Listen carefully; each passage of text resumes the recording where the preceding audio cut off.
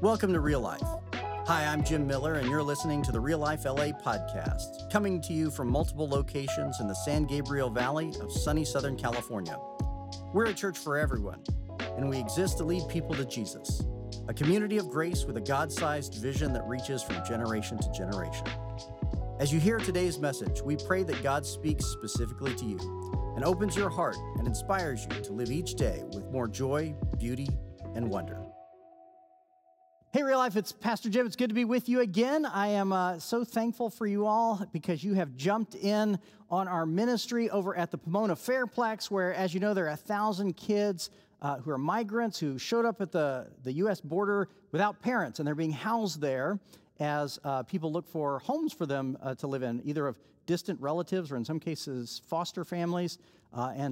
Such an intense, a scary situation to have walked across a country to get here and really not know where to go. And you all have jumped in because, as you remember, Real Life was one of 4 churches that was invited to go in there and help care for the kids in there. So I appreciate the teams. We're going twice in October. We'll be invited back again in November, and then I think in December they're going to need Christmas presents. Don't start sending Christmas presents to the church. They're going to tell us what they need before we bring it in. But I appreciate you all jumping in and taking part in caring for those folks over there. What a good congregation to be doing stuff like that. Today we begin a new series of teachings, and I want to talk to you about listening to God. Because we ended our last series saying if there's nothing else we want to do in preparation for the next world crisis, be it a pandemic or what have you, we want to go into it listening to God, prepared for whatever comes.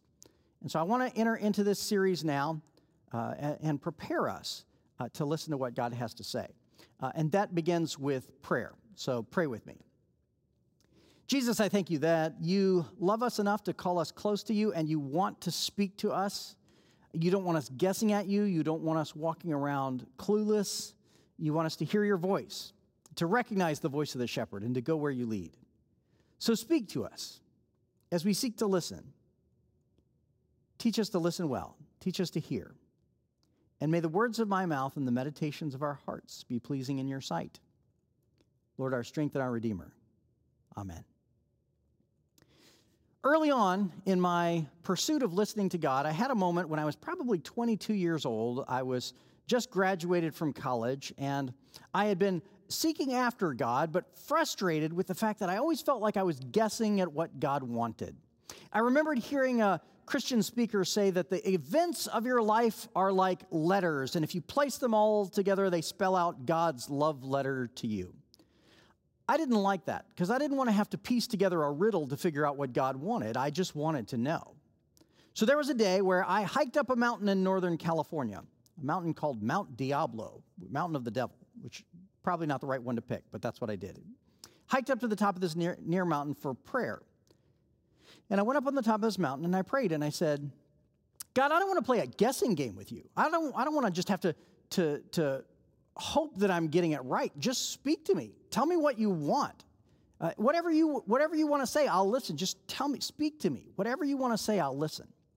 And nothing happened. And I went down the hill frustrated that day because I had not heard from God. But Jesus says in the Gospel of Matthew, ask and it will be given to you. Seek and you will find. Knock and the door will be open to you. And I didn't realize then I was knocking on a door that in times to come would be opened in significant ways. As we enter into this new series together, listening to God, I want us to knock on that door. I want us to ask, what is it like to listen to God? And I'm going to do something a little bit different today than we normally do in our Sunday sermons. Normally, we'll take a text from the Bible and we'll put it on the table and we'll dissect it, we'll analyze it, we'll study all the words. If I've had a lot of coffee that morning, we'll study the words in the Greek. We really get into the text and break it apart. But I want to do something a little bit different today because, honestly, I feel like I was led by God to do it when I was praying. I was, in fact, kneeling down in this room right here and praying about life and about sermons. And I felt like I heard God say, preach this. I'm going to do something a little bit different today because normally we dissect a text. But I want to show you what it's like to let the text encounter you in the wild. It's kind of like the difference between a hiker who runs into a mountain lion on a hike and a zoologist who dissects a mountain lion on a table in the lab. Both of them know a lot about mountain lions, but I'd rather have the hiker with me on a day-to-day basis. We tend to analyze the text by dissecting it and studying it, and that's perfectly fine and good in a post-Enlightenment rationalist society. It allows us to control the text, to look in it for what we're trying to find. But when the text encounters you in the wild, it gets to decide how the conversation goes. And so today I want to show you how I discover the text in the wild as I'm listening for God. And I realize this is a little bit different. I want to tell you the practical nuts and bolts of what it means to pray. And as I do this, I remember a guy I met years ago who was an older adult. And he asked me at one point in kind of an embarrassed whisper, "How do you pray? I don't understand." And this is a guy who had been to church his whole life. He'd gone to church almost every Sunday of his life, and he was asking well along in years, "How do you pray?"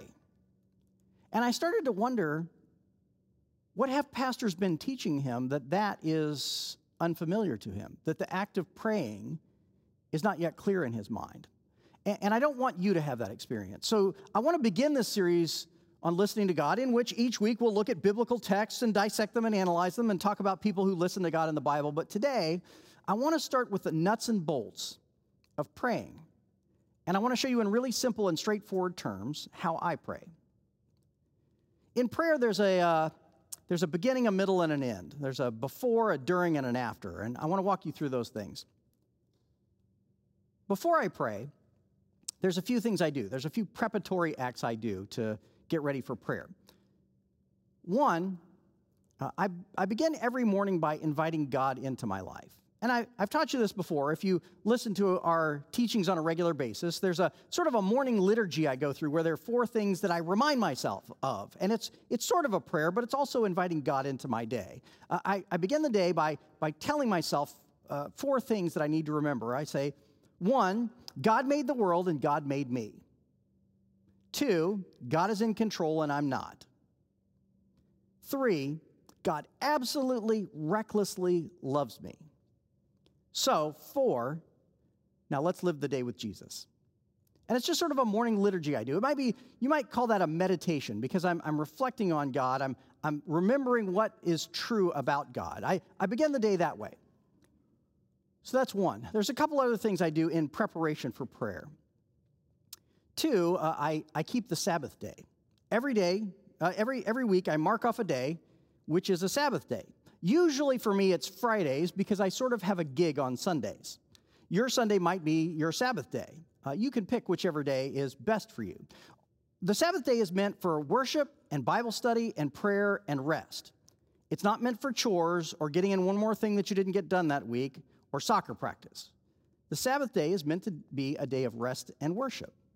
And I keep that fairly religiously, not ironically, because if we don't make time for a Sabbath day, we're not going to make time for most of the other things God wants in our lives.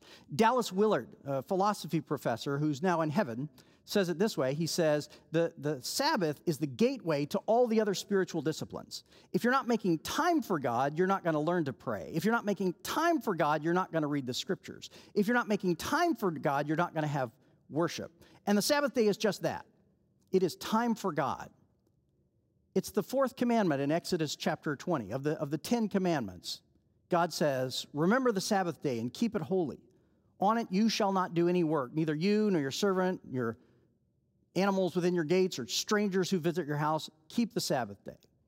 And so in preparation for prayer, I make sure I mark off a day every week where I live to reflect on the fact that God made me, that God called me, that God loves me, and that God is good. So I invite God into every day. I keep the Sabbath day. And the third preparatory act I do in prayer is I'll regularly fast. We did a survey one Sunday in church in here through our app, and we asked, how many of you have ever fasted before? And I think most of us said we never have, never even tried it. Fasting traditionally is abstaining for something for a short period of time to focus on prayer. Traditionally, it's abstaining from food for a day, even if it's just a breakfast and lunch. It's skipping food for a day, but consult your physician. Some people will fast from television or social media or caffeine or sugar or whatever they feel like is a distraction to them. And fasting is that act of saying, I'm going to clear out of my mind and out of my life anything that for today would satisfy me, because I'm not going to be satisfied by anything but God. It's kind of like when you walk outside at night here in LA County and you look up at the sky, you can't see much. There aren't a lot of stars to see from here in the city because the city is already filled with light. But if you drive out into the desert at night, you see that overhead there is an ocean of light in the heavens all the time that goes unnoticed. Well, fasting cuts out the things that would normally satisfy us or make us happy on a day-to-day basis, things like food. And when we fast, we realize that overhead there is a whole ocean of happiness in the heavens every day that goes unnoticed. Fasting is that act of saying, I am going to, in my body, in my soul, limit the things I take in so that I can only take in God's will today. Some people I know fast once a week. Some people just do it sporadically or occasionally. If you've never done it before, remember Jesus, again in the Gospel of Matthew, I think it's Matthew 6, Jesus says, when you fast, do it this way. He says, when you fast. He doesn't say if you fast. He presumes that we're going to. When you fast, here's how to do it. So if our Lord is presuming that we're going to do it, we probably ought to at least give it a try. And so fasting is the third thing I do in preparation for prayer. So I invite God into my daily life, I keep the Sabbath, and I regularly fast to pray. That's the before part of prayer. Now, during prayer, here's what I do. First, I'll turn on some worship music. You should have a favorite song set of worship songs that you like. You can pick up some new ones on Sunday morning or on our online broadcast whenever you watch it. If you want to chase down an artist that you like, you can get a collection by a certain artist. But you ought to have a set of worship songs, a song list that you like to listen to. I like to listen to songs in which the artist describes God and honors God and begins a conversation with God, because that allows me to envision being in a conversation with Jesus. So first I listen to some worship music. Then I'll keep a Bible nearby at hand because I want to discover it in the wild. And often I'll kneel down. So I'm going to show you how I do this. Normally I'll kneel down when I pray. And this is a physical form of prayer that goes back a long way. And I like it because it's akin to a football player waiting for the coach to call the play and send the team out on the field. So in my mind and my heart, that's what this is. I'm waiting for the coach to tell me where to go. It's also an act of surrender. And prayer is fundamentally an act of surrendering ourselves to God. I like to pray with my hands open. You don't have to do any of this, but what I'm doing is I'm trying to capture physically in my body what's going on in my heart. In the same way, baptism is a physical sign that captures a spiritual reality. The posture we take in prayer is a physical manifestation of what we're doing in our heart and what we're saying to God. And when I pray like this, I picture a little kid learning to play catch with his mom or dad. And, a little kid, when they're really little, they're learning how to play catch. Their parents will say, hold your hands out like this. I'm going to throw you the ball. And they'll hold their hands out awkwardly because they've never caught anything before, like they're ready for anything their parents want to throw at them. And if you've ever been a parent and played catch with your kids, you know this is the cutest, most fun thing in life. And so when I pray, I like to say to God, I'm waiting for whatever you want to throw. I'm gonna be open to receive whatever you want to give me. And I try to think about this from the perspective of God, who's probably entertained by me saying, God, I'll catch whatever you want to send. And so I put on worship music, I get a Bible, I prepare to pray, and then I wait. And I'd encourage you to wait on God like you wait at the beginning of a concert. So imagine you go to a concert that you've been dying to go to, whether it's Beethoven or BTS. I don't know what you're into. But you're there, and the concert is supposed to start at, let's say, 8 o'clock. And you're sitting and you're waiting, and 8:15 rolls by. Well, 8:15, the performer's not out on the stage yet. You don't normally at that point say, that's it, I'm out of here, it's not worth it, and leave. Because you wanted to be there. You chose to be there. You're excited about this. I wait on God like I'd wait at that concert. Because I'm excited to encounter God. I'm not just going to take off in 15 minutes when nothing's happened. I'm going to sit and wait on him.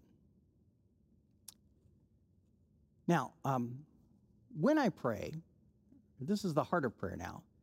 This is what I do.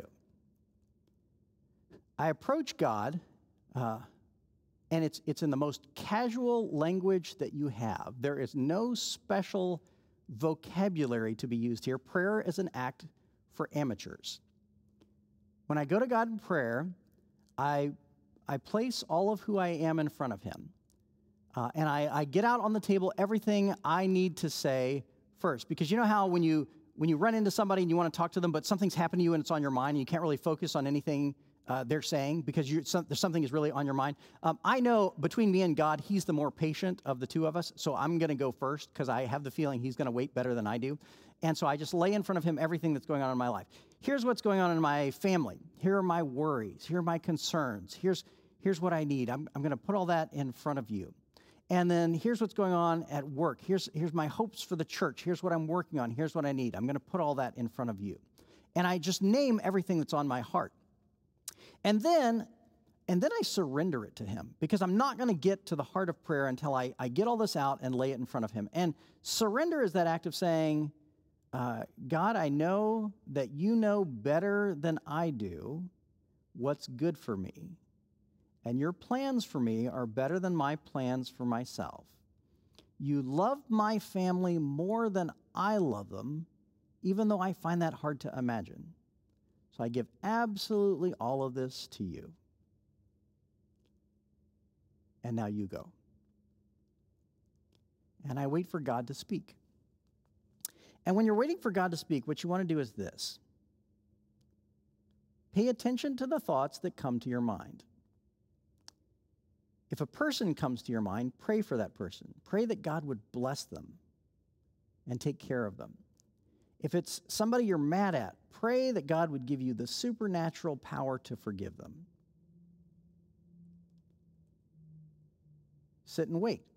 Don't get too lost in daydreaming. Always bring it back to Jesus, right? If you think about a person for a minute, then come back before Jesus and say, Jesus, how should I pray for this person? What is your heart for this person? Pay attention to images that come to your mind as you pray. I know you may think they're daydreams and distractions, but watch them for a second. If you read the Bible over and over again, people who prayed in front of God in the Bible saw images. There's a moment in the book of Amos where God says to Amos, what do you see? And Amos says, I see a basket of ripe fruit. And God says, that's right, and the time is ripe for Israel. And it's a warning message. But God speaks to Amos through this visual image that he catches and that he then interprets. There's a moment in the book of Acts where Peter is praying. And Peter sees a blanket covered with unclean animals that Jewish people were not supposed to eat. And God says to Peter, kill and eat. And Peter goes, I don't do that kind of thing. And what God means is he's opening the door for the Christian faith to go beyond the Jewish population to the Gentile population. But he uses this interesting image, this visual image, to communicate with Peter. And I'm not sure exactly why God does this. God is a little bit of a poet. So as images come to your mind, ask God, does that mean anything? What does it mean? What do you want me to do with it? Pay attention to Bible verses that come to your mind. If any Bible verse comes to your mind while you're praying, open up your Bible and look it up and read it. And pay attention to the context in which that verse appears. Because any text taken out of context just leaves you with a con. Pay attention to the context in which the verse appears because there might be something God wants to tell you in the context of that passage. If you go to Deuteronomy 6, I think it starts at verse 4. There's a passage that says, Hear, O Israel, the Lord your God, the Lord is one. Love the Lord your God with all your heart and all your soul and all your mind. These commandments that I give you today are to be upon your hearts. Reflect on them when you sit at home. Reflect on them when you're on the road. Reflect on them when you get up in the morning. Reflect on them when you go to bed at night. Impress them on your children and write them on the door frames of your house. Spend time dwelling on God's word. Meditate on it. Take time to reflect on it. And you'll begin to experience the Bible in the wild. Then I listen for anything that God tells me to do. Sometimes in prayer, God will direct you.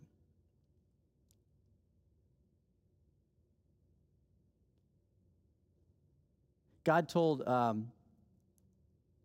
Peter in the book of Acts, I think it's chapter 10, he says, Peter, I'm going to send you to Cornelius. There's somebody named Cornelius that you need to visit. And then God says to Cornelius in prayer, Cornelius, you're going to get a visitor named Peter.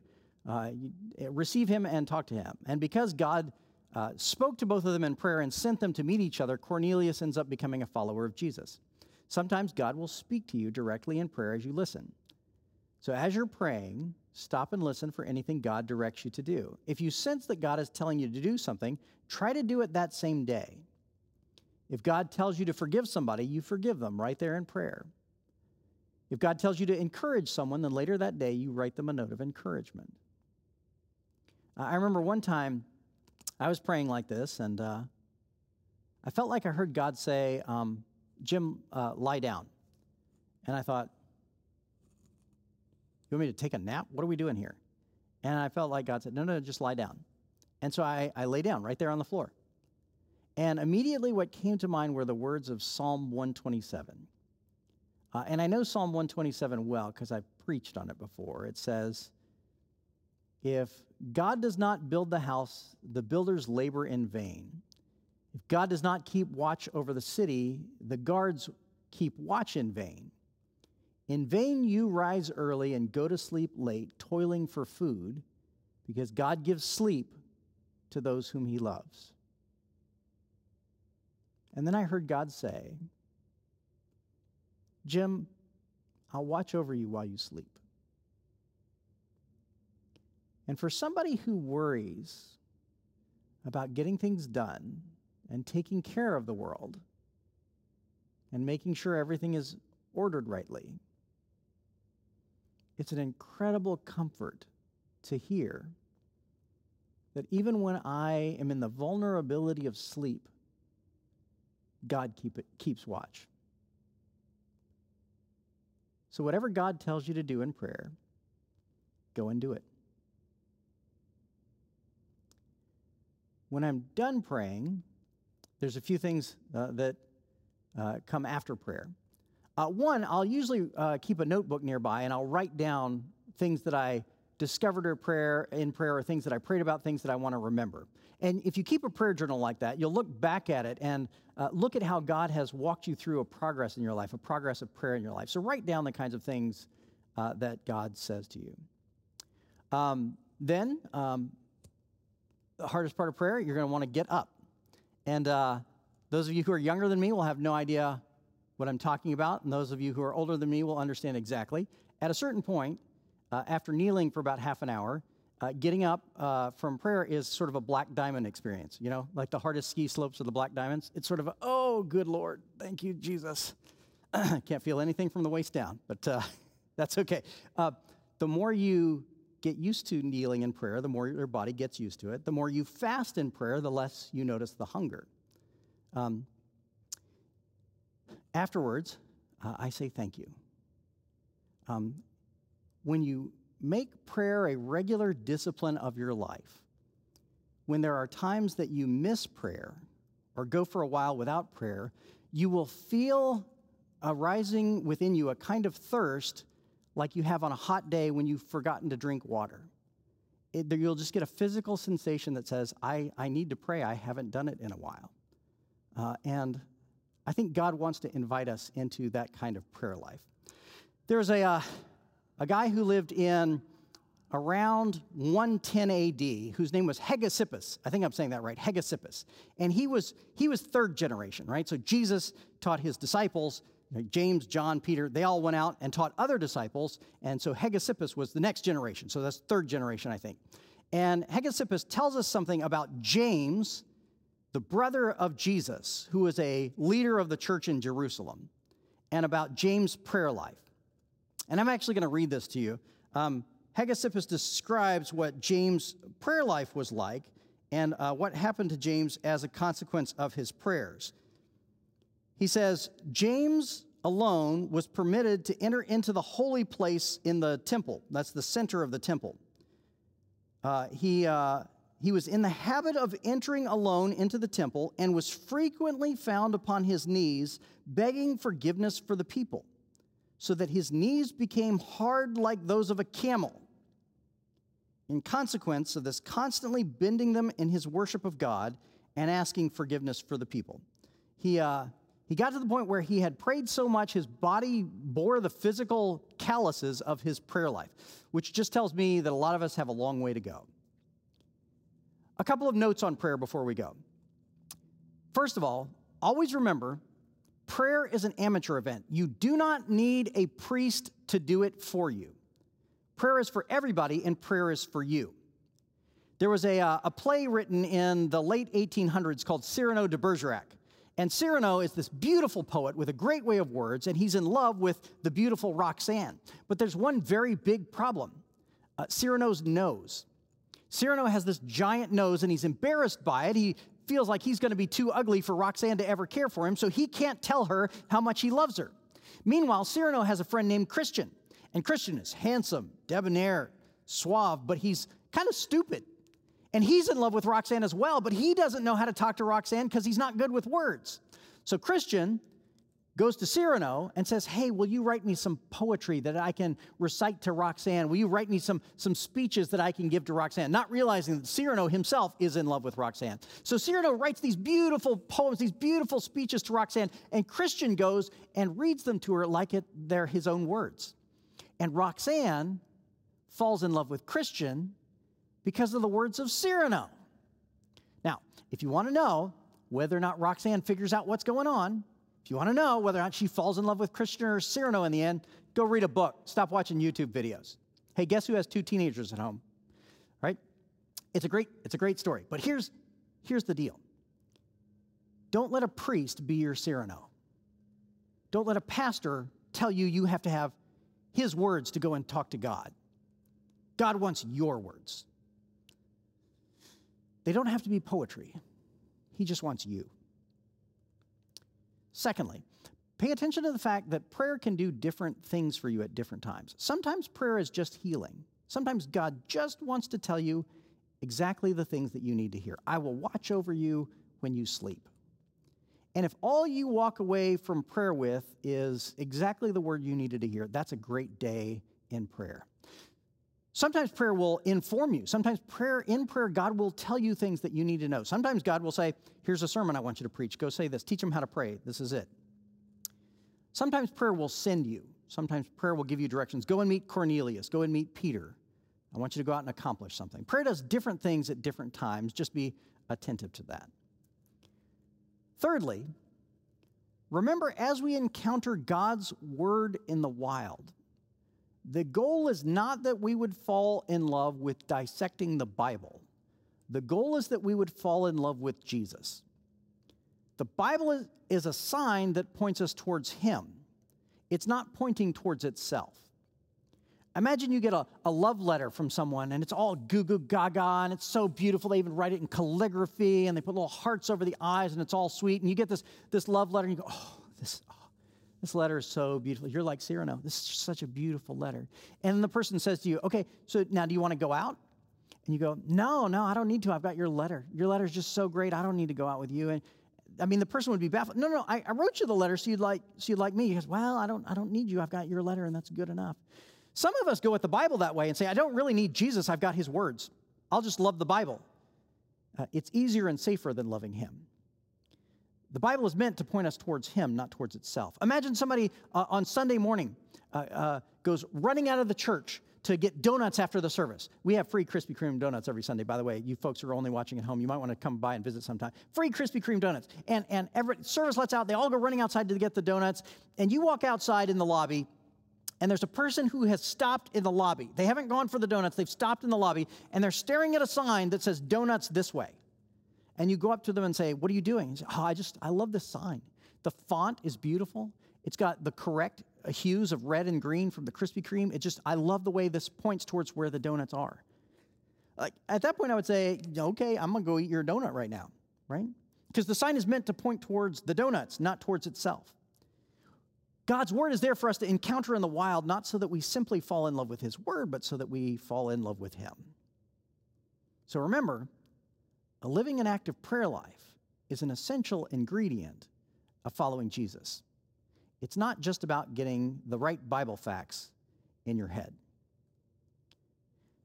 Finally, fourthly, remember that prayer is a living conversation with Jesus in the most simple and straightforward terms. I remember a pastor telling me that he had gotten a call from a woman who was desperate. She said, my husband is in the hospital.